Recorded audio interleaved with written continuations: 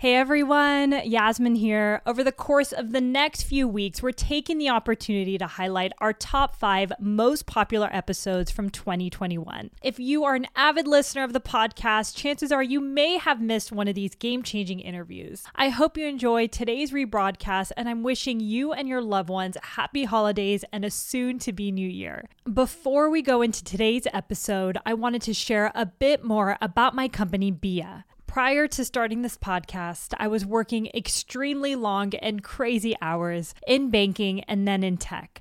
I was totally burnt out, not living my truth, and dreaming of always building my own empire.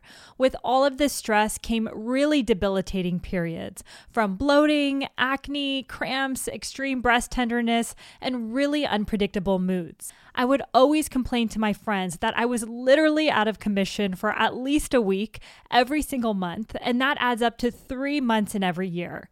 Other than feeling frustrated that my really bad periods were keeping me from pursuing my actual goals, I knew that something wasn't right.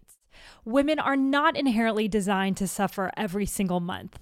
That's when I learned about hormonal imbalances. I started working with functional medicine doctors who recommended I try something called seed cycling. And let me tell you, it's changed my life. Seed cycling is the simple process of using food as medicine to naturally support your hormones. It uses 4 different types of seeds, yes, actual seeds, throughout your menstrual cycle to support the balance of hormones like progesterone and estrogen. Within weeks of starting this process, I noticed significant shifts in my period and my overall health.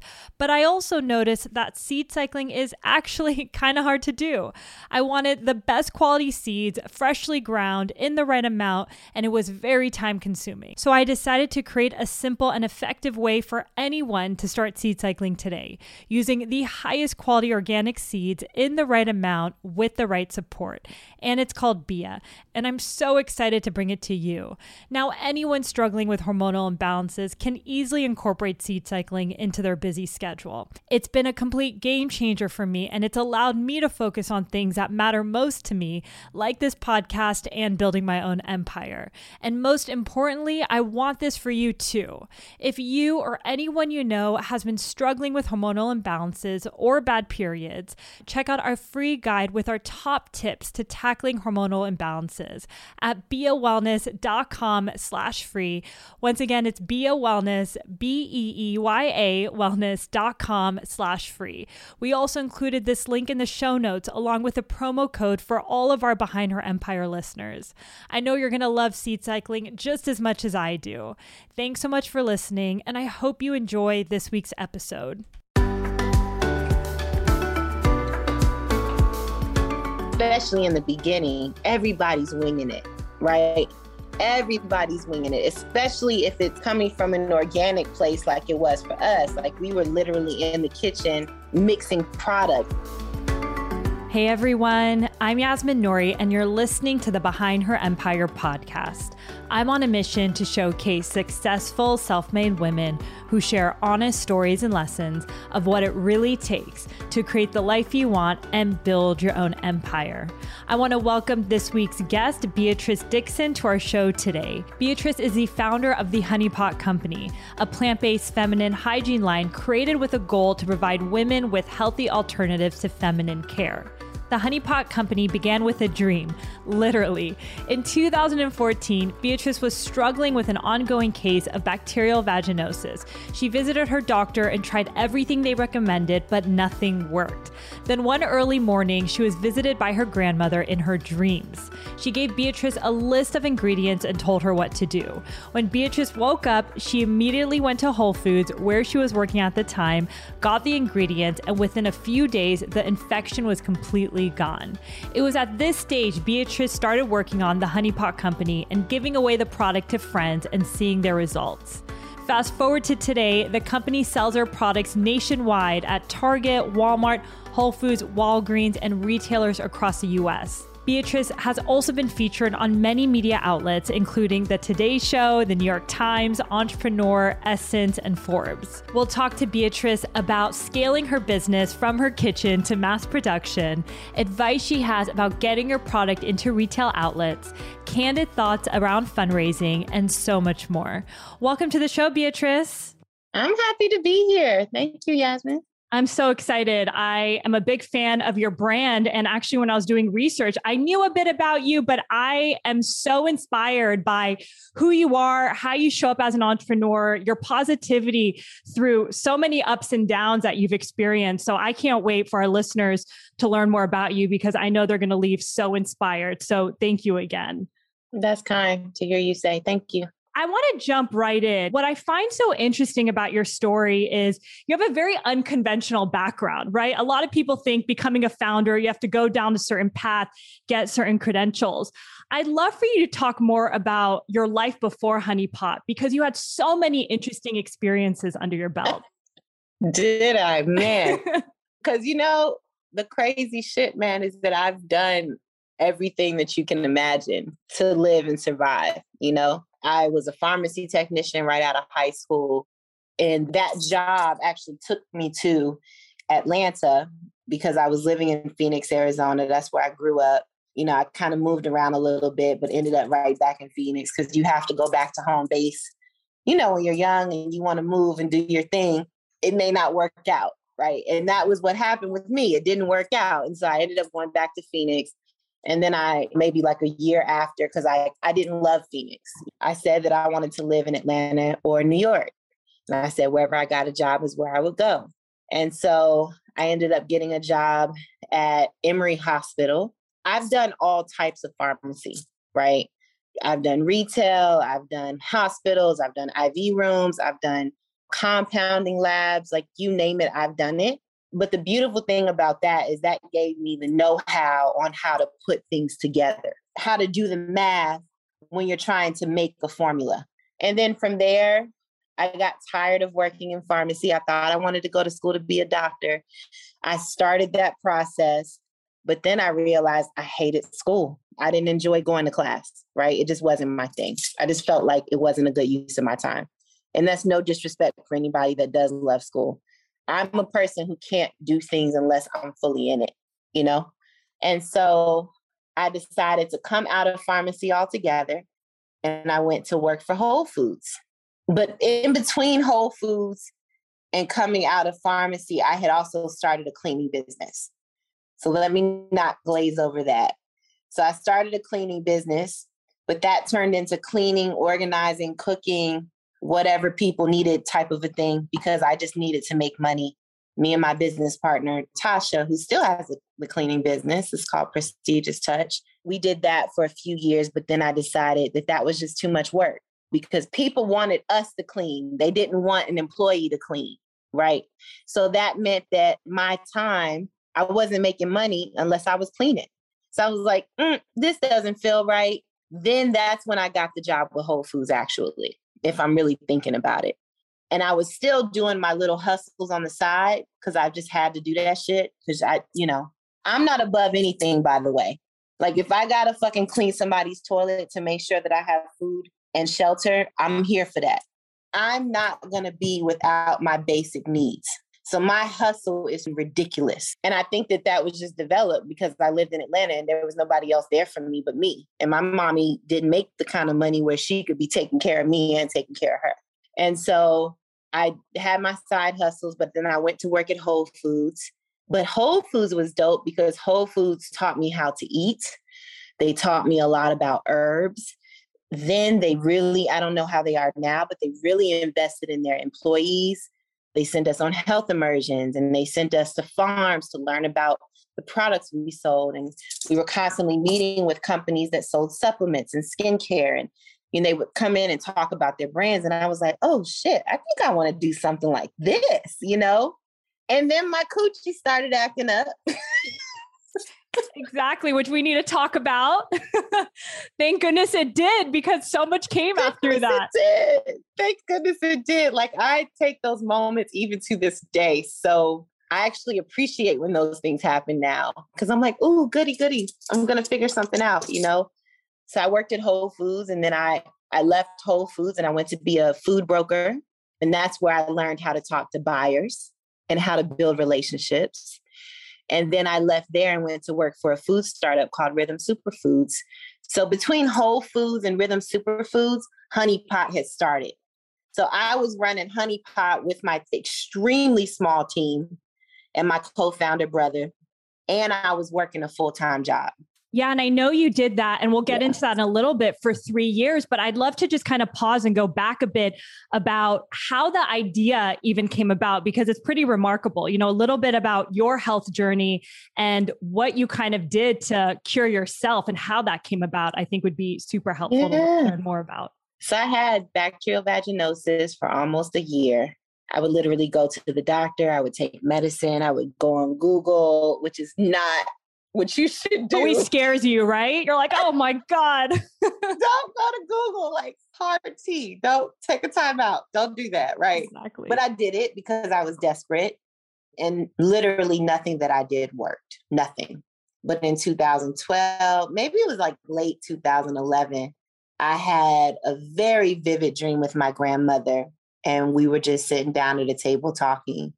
And she handed me a piece of paper and basically told me that this was going to solve my problem. And on the paper was a list of ingredients. Crazy. And, you know, it's crazy because in the dream, I thought to talk to her because she died when my mother was a child. So I've never met her in real life, right? So I was trying to take that moment, and she was like, no, that's not why I'm here. Like, I'm here for what's on the paper, and you need to memorize that. And so that's what I did. I just kept saying the ingredients over and over and over again. And then finally, she told me to wake up.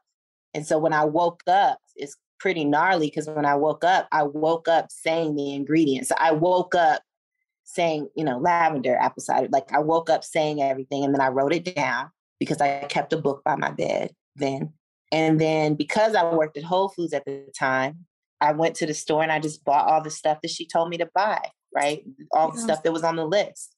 And so within a couple of days, I had all the stuff, and then I created a formula, and then I started using it. And then within 4 to 5 days of that, everything that I was dealing with, because I had BV at the moment, went away. Oh my goodness. I mean, the story is pretty amazing. I have goosebumps just listening to you share it. But you mentioned you had a book by your bed. I mean, was interpretation of your dreams common? Are you very much in touch with your dreams in general? Yes, especially at this point in my life.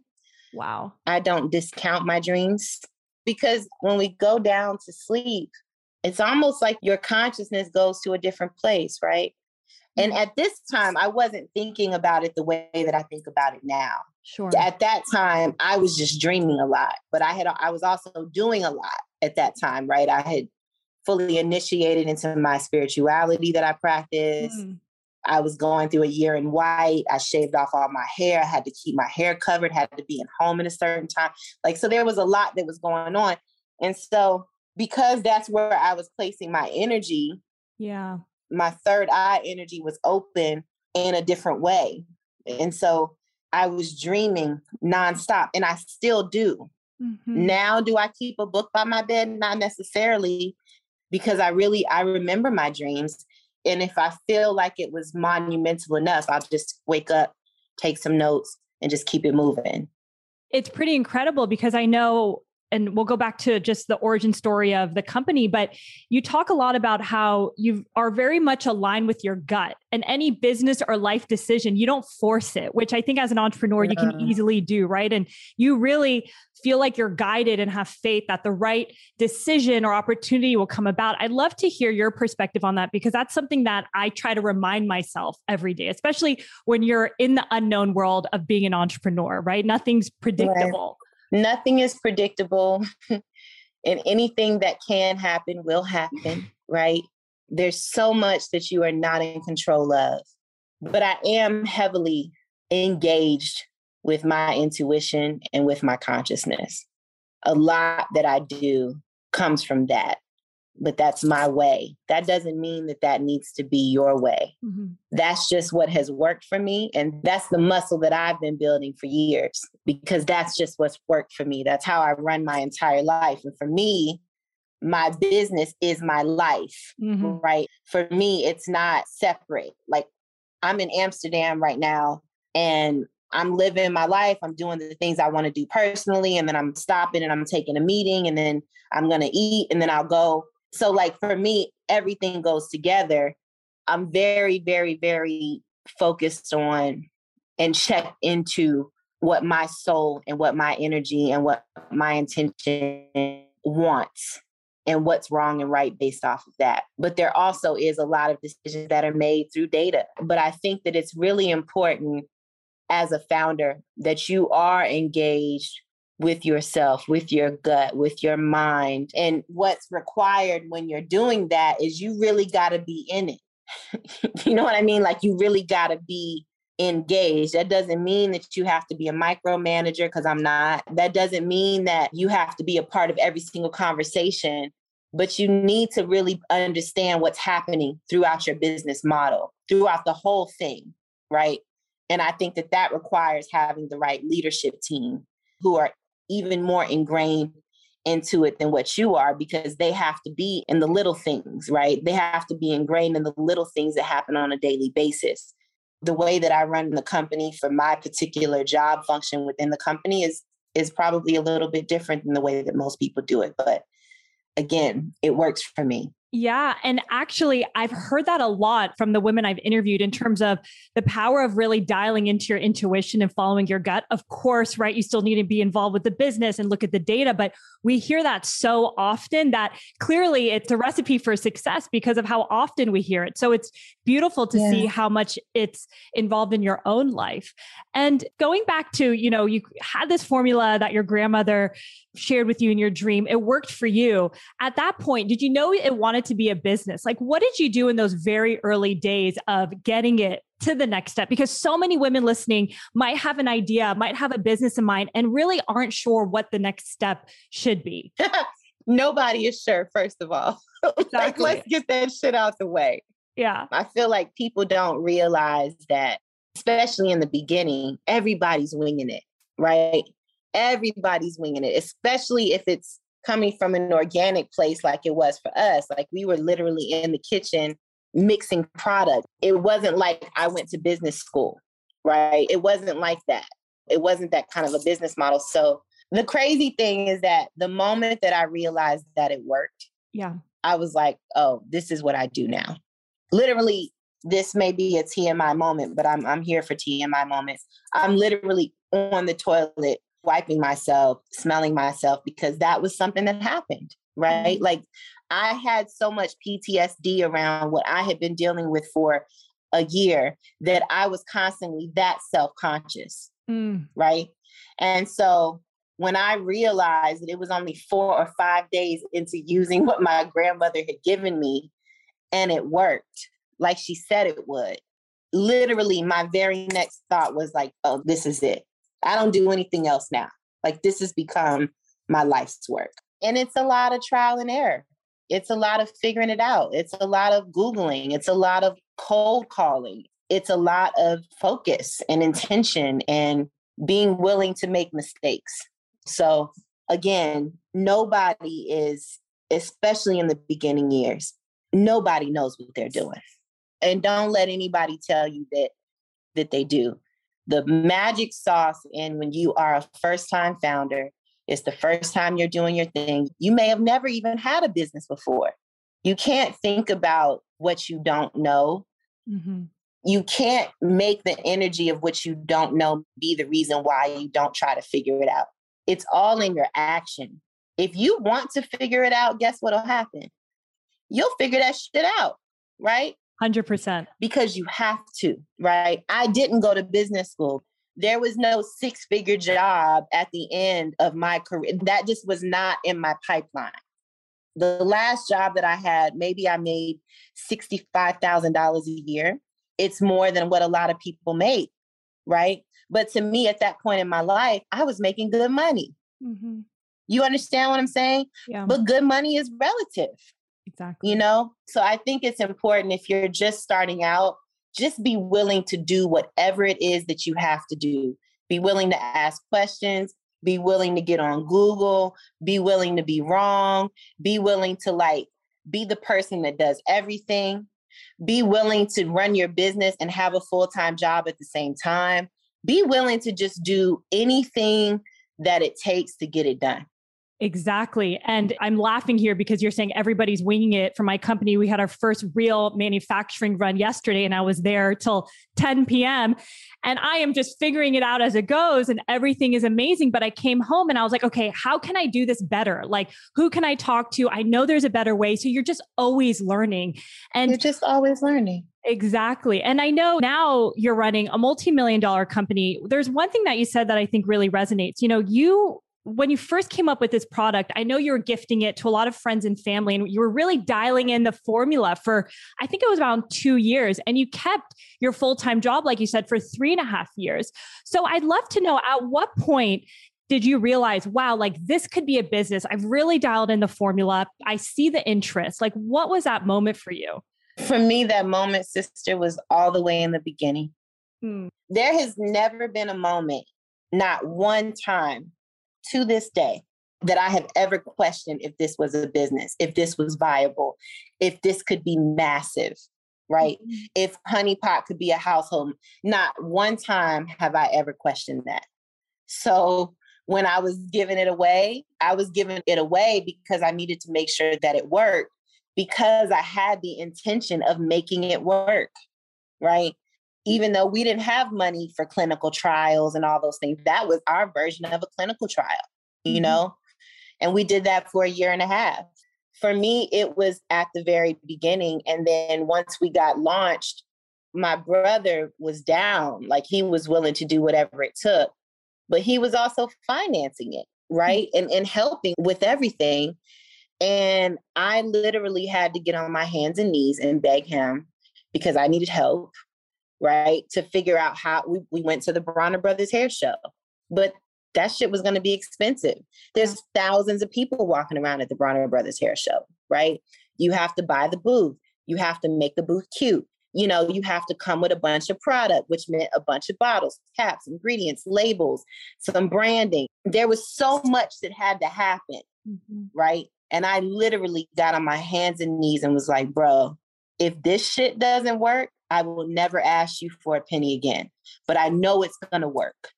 And he was like, okay, cool, let's go. And literally, this was another stamp that told me that we had something. Literally, within 3 days, we sold like 600 bottles of product. Wow. And that told us that we had something. And so we just kept up that same energy. And then I realized that washes aren't consumable enough to bring people back, right? Because if you are in the consumer packaged goods business, you have products that people consume quick, because you need them to come back. You need more money. And so what we did was, we had our washes, but then we went to a pad company. We went to a wipe company. You know, we went to all these different companies and said, hey, can we just wholesale your products on our website? Mm-hmm. What happened there? We had like a 8x growth the next year. What that told us is that we needed to be a company that did all of those things.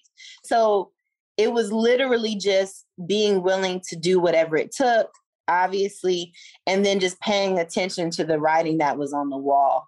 But to be honest, since the beginning, you know? And I think what you did really well also in the company, and you continue to do, is really build community. So I know you mentioned you first started out with your product, and then you knew you needed to bring in more recurring revenue. So you had wholesale partners come in. And I think I think you were making like $45K a year. And then when you brought in your partners, was it the next year you made like over $200,000 a year? It was like $30,000 the first year, and then it went to like $240,000. Girl, oh my God, that's amazing. And that was lots of money then. That's still a lot of money, girl. But even to see the increase, right? I mean, year over year, that's huge. I mean, that's a big deal. And that's huge. And how are you gaining traction and awareness for your brand then? Because again, you've done such a good job at building community and talking to your consumer. Girl, we were on the trade show circuit. I mean, we were at festivals, trade shows, hair shows, exhibitions, women's shows. And the crazy thing is that we would, like, 9 times out of 10, we would be the only brand there talking about feminine care. You're literally in front of thousands of people, right? And so we would use that. We would have people's email. We would have them follow us on Instagram. It got better and better over time. You know, our other co-founder, Linda, she was in charge of really building community, and she really built our community organically all the way up until now. But we were doing trades nonstop. Then we started going to Expo East. Then we started going to Expo West. It just kept growing. But that's how we did it. Yep. Because we didn't have a lot of money to heavily invest in direct to consumer and all those things, right? Like, we had to do those things. We had to be on some guerrilla marketing shit to make things work because we didn't have capital. And everything that we had went right back into the brand, which is why I still kept a job. And really all of the founders at that point, we only had like one person who was an employee up in. But I know you were just trying to support the growth, and, you know, a lot of founders aren't paying themselves in the early days. So you're still having this job. And I know you got an email, which is pretty amazing, from Target. So I'd love to hear, you know, when did you get that email and how is your experience just even interfacing with Target? Because I know that was one of your largest retailers outside of Whole Foods starting out. It still is. It still is. So yeah, I mean, we literally just got an email in our support email from Monique Benoit. Wow. Who is a wonderful human who I don't talk to every day, but I consider her a friend and I adore her. She had went to her hairdresser and they were talking about her new post and her new job at Target. And the hairdresser brought up Honey Pot, which is crazy because that's in Minneapolis. But that's what happened. When you think about it, we were on the hair show circuit. So we were constantly meeting people that did hair who are what? Talking to their customers, right? And so this is where that moment, how we built our business, worked out. Yeah. She went to get her hair done. Oh my, and such a unique approach because you're selling feminine care, but you're going to hair shows. Like, that is, wow. But think about it. Who's at hair shows? Humans with vaginas. Yes. Right? So she went to get her hair done. They were talking about her new job at Target. Her hairdresser started talking about Honey Pot. She went home, looked us up, sent an email that she wanted to talk to us. And the rest is kind of history. But, you know, if you want me to go into what happened, just to help people understand what that process looks like, I can also do that too. I would love that. That would be my next question, just to give us, you know, you don't hear about it enough. So what was that process behind the scenes? Because you have so much advice actually for companies pitching and meeting with retailers. Yeah. So for that particular situation, that is not a situation that happens every day, but it does happen, right? When that happens, typically what the retailer does, when it's a first, like if a brand has never been on their shelf, typically what they do is they'll have a couple of touch points with you. So the first conversation will be probably in that email. Second conversation is maybe a 30-minute conversation where you're literally just talking to the buyer, talking about your brand, presenting what you do. If I'm you, I'm pitching all the time, right? You're showing them what you got. And you want to show them your top 4 items. You don't want to go in with just 2, right? If 2 is all you got, then that's what you go in with. If 1 is all you got, you probably aren't ready because you don't want to just put one product on a shelf at a major market retailer. In our instance, we literally had a first conversation with her over the phone, pitched her on prototypes, and it was with our washes and our wipes. And then she then went on to tell me that what she was going to ask us to do was almost virtually impossible, which is some real shit. It's more possible today than it was then because there's so much more access to capital now. There's so much more access, period, right? Because then it just wasn't that type of access. You just didn't have the information that you have now, right? And she kept throwing out a lot of ifs, if we're able to talk again, if I'm able to make this happen. And I reassured her that we were the sure thing, right? Like, if you're going to make it happen with any brand, it needs to be my brand. And this is why. And so you want to go into that conversation very level-headed, being yourself, not being afraid to really show them what you got. In this instance, we used data that we had from Whole Foods. We used data that we had from our website. We used the data that we had. We didn't have a lot of data. We didn't necessarily even know how to read that shit, but it didn't matter. At least we came with something, right? Yeah. And we showed her what we could do. And literally what I did there is we had a graphic designer that helped us to design out. We already had our labeling for our bottles, but we had a graphic designer that helped us build labeling for wipes and build labeling for pads or something. But I think when I talked to her, I just talked to her initially about washes and wipes, right? Under Honey Pot branded product. And then she called us back. And when she called us back, it was to actually go to meet with them in Minneapolis. And when that meeting came, and this is just my style, period, even to this day, and it's expensive. What I'm about to say is I'm not going to shy over it, but it's extremely important to do, in my opinion, right? So what we did, we got the opportunity to go sit in front of her. So this is where we made a proper deck, right? This deck had branding. It talks about the problem and the solution, all the shit that you talk about in the deck. But then when it got to the product page, we showed her what we wanted to show her for what we wanted to get on shelf, which was normal and sensitive wash and normal and sensitive wipes. But then we showed her where we were going as a brand. And where we were going as a brand was where no other brand had gone before. We wanted to have washes and wipes. And then the next thing that we were going to do was going to be our herbal menstrual pads. And so we weren't necessarily showing her that to say, this is what we have to put on your shelf for your next category review season. But I just want you to understand where we're going. And then the other thing that I did, so that was properly branded, all the stuff. We actually had our agency that we worked with actually come in and create a mood board and do all the things, right? So it made the buyer feel like she was a part of the process, but also it showed her that we knew where we were going. And the most important thing that we did is we went to a prototype company, which is the same prototype company we use to this day. It's called Rapid Prototypes. They're in Bentonville, Arkansas. And we physically got prototypes made for this meeting. Which meant that we had to go in with branding and dimensions and all the stuff. So when we went to sit down and talk to our buyer, we went to her with physical product. It's so important that you do that. Don't go with a fucking 3D render on a computer screen, right?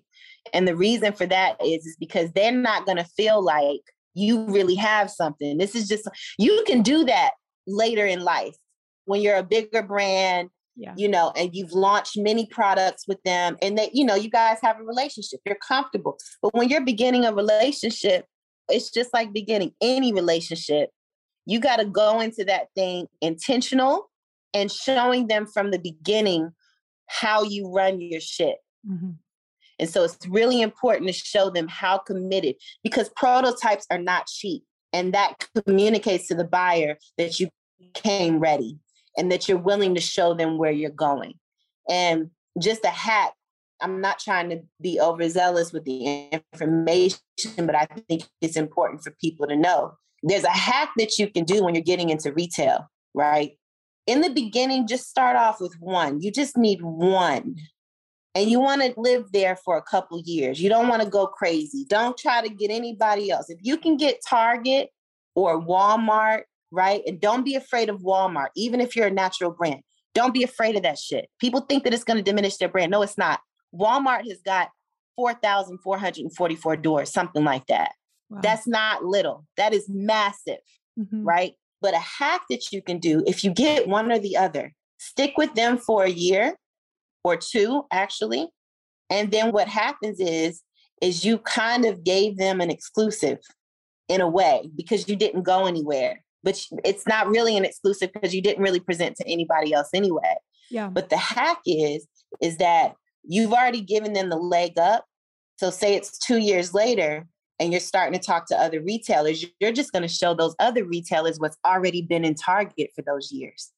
So then when you have new product and new innovation, which you want to be doing every single year, never go into a category review meeting, which is the meeting that you have yearly, because that's how long it takes to launch a product in a store on a shelf.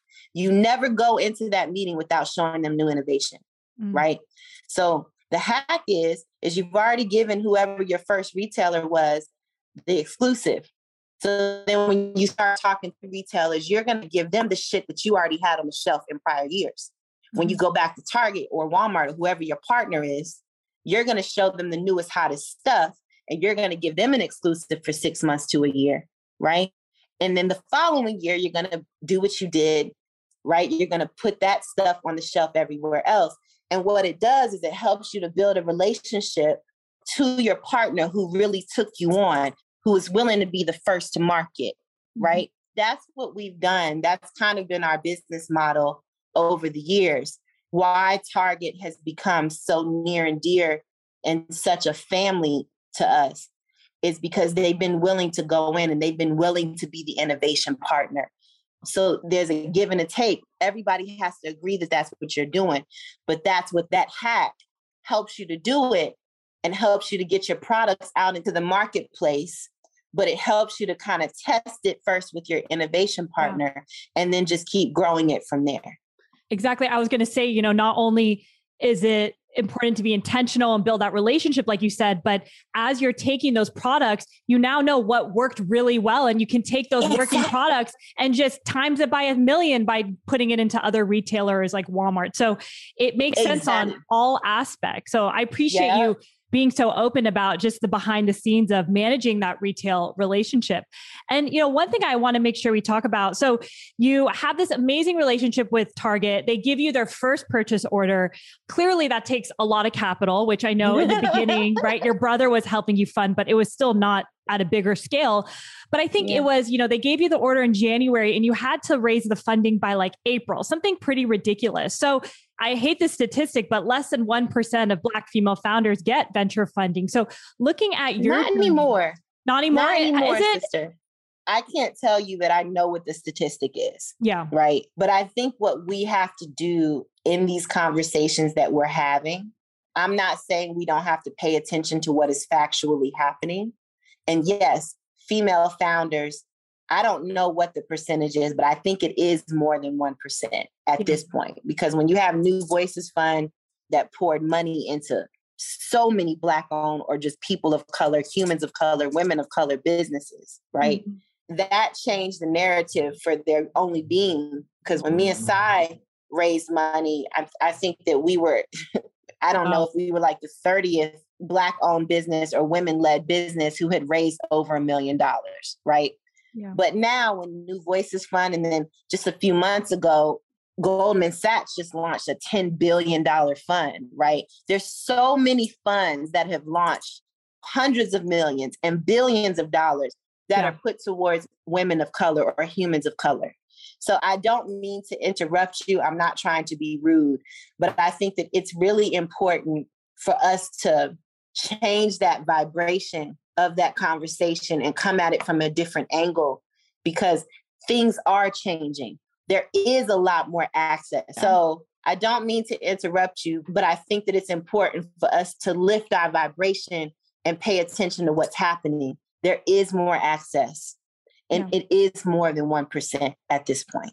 Yeah, no, and I'm glad you did, because to your point, you can hear those statistics and feel like, okay, like what shot do I have if it's so small? But to your point of what you're saying, having that abundant mindset and knowing that things are changing, and it's true, things are changing. I mean, think about how many, like you said, women-founded business conversations we have, how many podcasts are related to that. So I definitely agree with you. And I'm so grateful that it absolutely is changing. And looking at your own journey, there's still fundamental principles or lessons that I'm sure you learned that are still applicable to anyone, woman or man, who is raising from any kind of investor. I'd love to get your viewpoint, because you have raised, multiple times, I believe, from that first initial time a few years ago. So any advice or lessons that you've learned that you can share with our audience listening today? Yes. Understand that you don't know what you don't know and be okay with it. Right? Don't say you know something if you don't. If you don't know, just be like, look, I don't know. But guess what? I'll find that shit out and I'll be right back. Yes. And all of these things that I'm going to say are very cliche. Being authentic, dressing how you dress, talking how you talk, showing your personality. Do not be ashamed of your tattoos.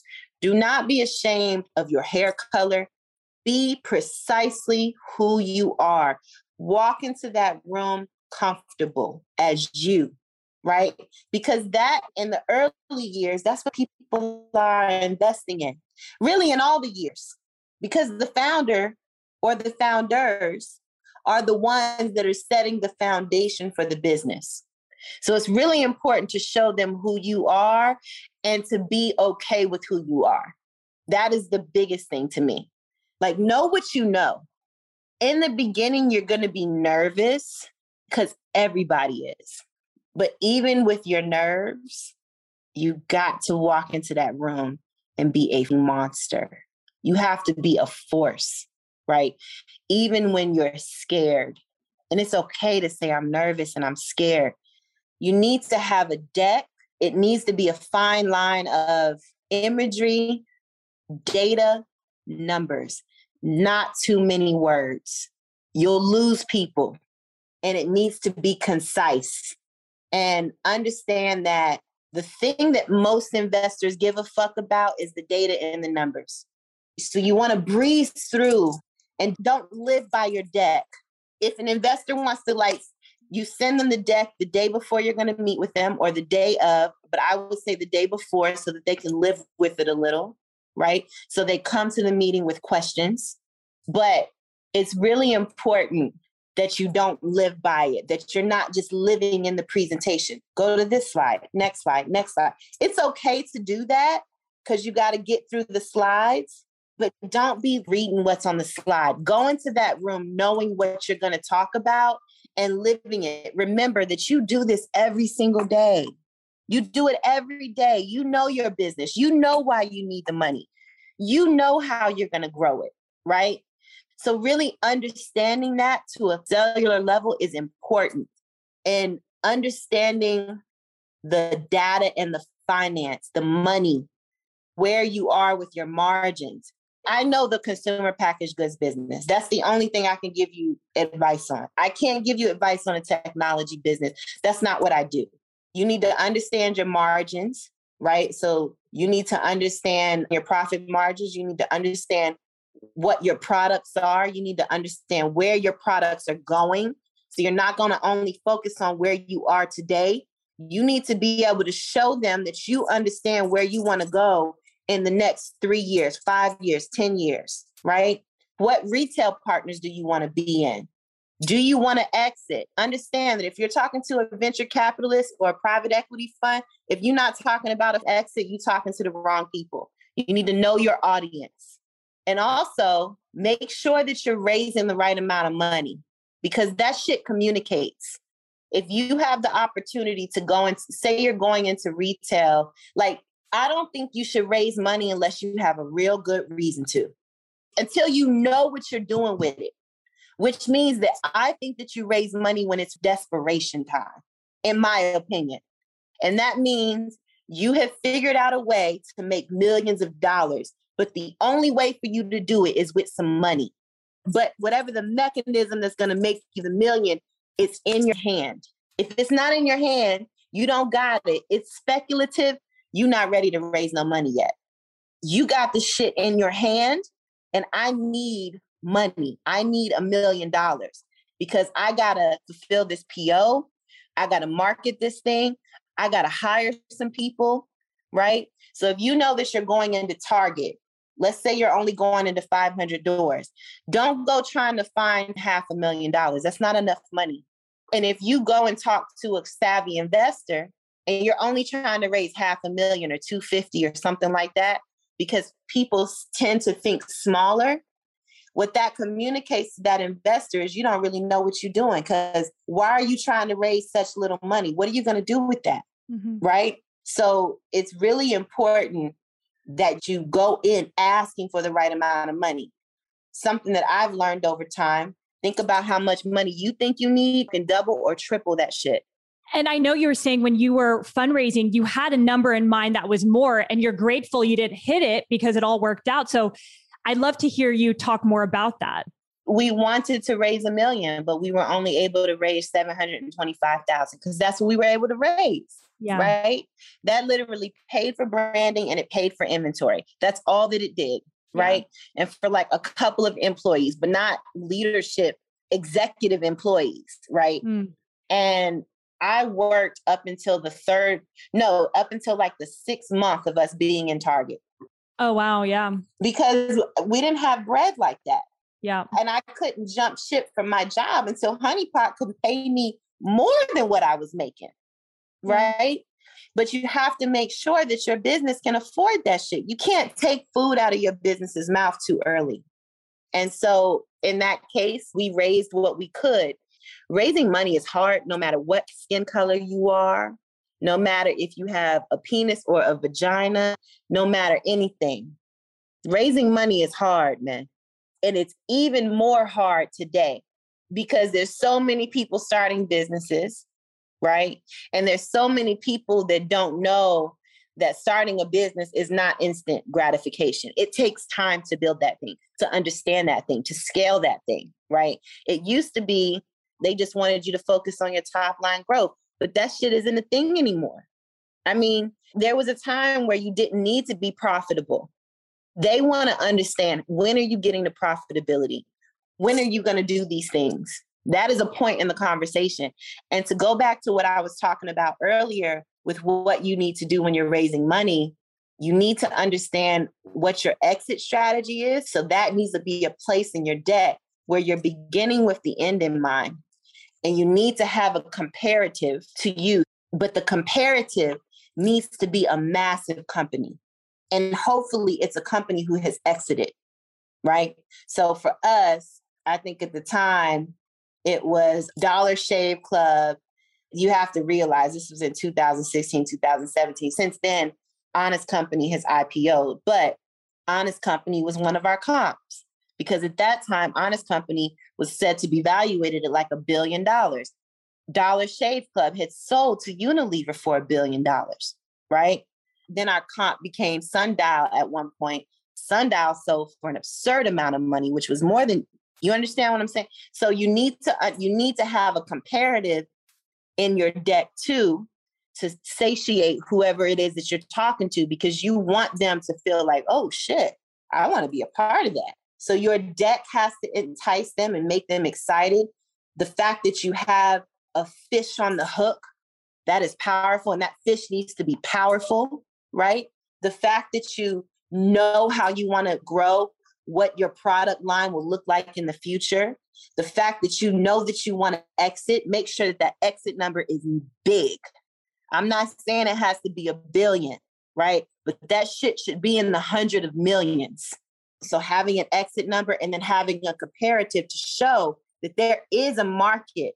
There are conglomerates and strategics that want to buy a business like this, right? So to me, those are the building blocks for a very beautiful presentation, showing up authentic as you, talking how you talk, being who you are, and being okay with that. Shout out to Alexander Cummings, who taught me the best advice of my life. It changed my life. Everything that you do communicates. Everything that you do communicates. So when you're ready for that moment, have your head in the game, man. And be scared, because this shit is scary, especially if you've never asked somebody for $1 million before, especially if you're self-sufficient and you take care of yourself. But understand, you need that kind of bread. It takes bread to make bread. This is just what it is. And if you're not trying to go big, why are you even doing this?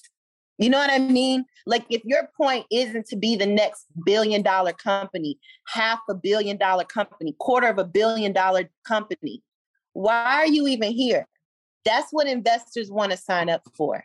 Yeah. And I think definitely your opinion is helpful, but also it's real and very tactical. Like you said, you need to know your audience if you're going to go down the investor route, right? If you want to expand your business to target, if you want to be that $1 billion business and you have such big aspirations like you, this might be the way. And you're telling us the realities of what it takes and what goes into it, which I love. And I think that's, we need to have more conversations around that. I want to be mindful of our time together and just close on one last question that we like to ask all of our guests is wealth means so much more than money, and everybody has their own definition of wealth. At this stage in your life, what does wealth mean to you? Happiness. Oh, happiness and just being able to be here right now without it meaning anything more than that. You know, the money and all the other shit is just a bonus. That's so beautiful. And I know you've mentioned in another interview is like your happiness and self-care and how you show up as a founder just goes to every aspect of your life and your business. So it's so important to focus on joy and happiness, especially when you're leading a big company, right? It is the most important because if you're, and I can say this because I have been in times where I was not happy, where I was not well within my mind, where I didn't like how I looked. I just didn't like me. And you're already producing so much cortisol on a daily basis that you're not even conscious of when you're running a company, especially when your company is growing, right? That adding on that second, third, fourth, fifth layer of cortisol and stress because you're not happy with yourself. A, why do that if you can just sort yourself out, right? And then B, in a lot of ways, you really can't afford it. Because what is the point of doing all this? Exactly. If it's not going to free you up. So it's extremely important that you take care of your mind, right? Because you need your mind when you're running a company. Your mind, in fact, is like the number one thing you need. So you have got to be okay because you don't want to run into a place where you're not okay, right? And it's going to happen, but you want to get on top of it and be responsible with knowing if you are, if you aren't. And if you aren't, let's figure out why you're not, right? Mm-hmm. Let's figure out what to do to turn that around. Go to the doctor, take medicine, change your diet, meditate, get clear, understand what you like. If you're looking in the mirror, you don't like it. Don't keep saying you don't like it. Why don't you like it? Okay, cool. Be solution oriented. Don't be shameful. Don't make yourself feel bad about things that you have control over. Yeah. So sometimes sadness can't be controlled. And if that's the case, cool, let's figure that out. Does medication need to be involved? Do herbs need to be involved? Do I need a naturopath? Are my hormones off? Am I eating right? Should I do some acupuncture? Right? You understand what I'm saying? Mm-hmm. Understand it takes all that. You just have to figure it out, and don't be afraid to figure it out. And don't be afraid to say that you're not happy. Be cool with that shit. If you're not cool, let's figure it out. But it's so important. It is so, so, so important. Yes. Well, Beatrice, I know that is super important. So I appreciate you just sharing all about that and taking the time to chat with us. I could sit here and talk to you for much, much longer about all things life and business, but I appreciate you taking time out of your vacation in Europe and joining us. It was such an honor to have you on. No, thank you for having me. I'm grateful. Much love to you.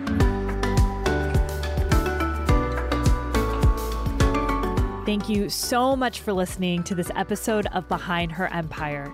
If you enjoyed this conversation, it would mean the world to me if you would consider leaving a review or even sharing this episode with someone who might be inspired to create their own empire. To stay updated on new episodes or join our private community, visit BehindHerEmpire.com to sign up. We send inspiring and short emails every week to your inbox. I'll see you next week, and until then, remember, you're always in charge of your own destiny, and it's never too late to start your own empire.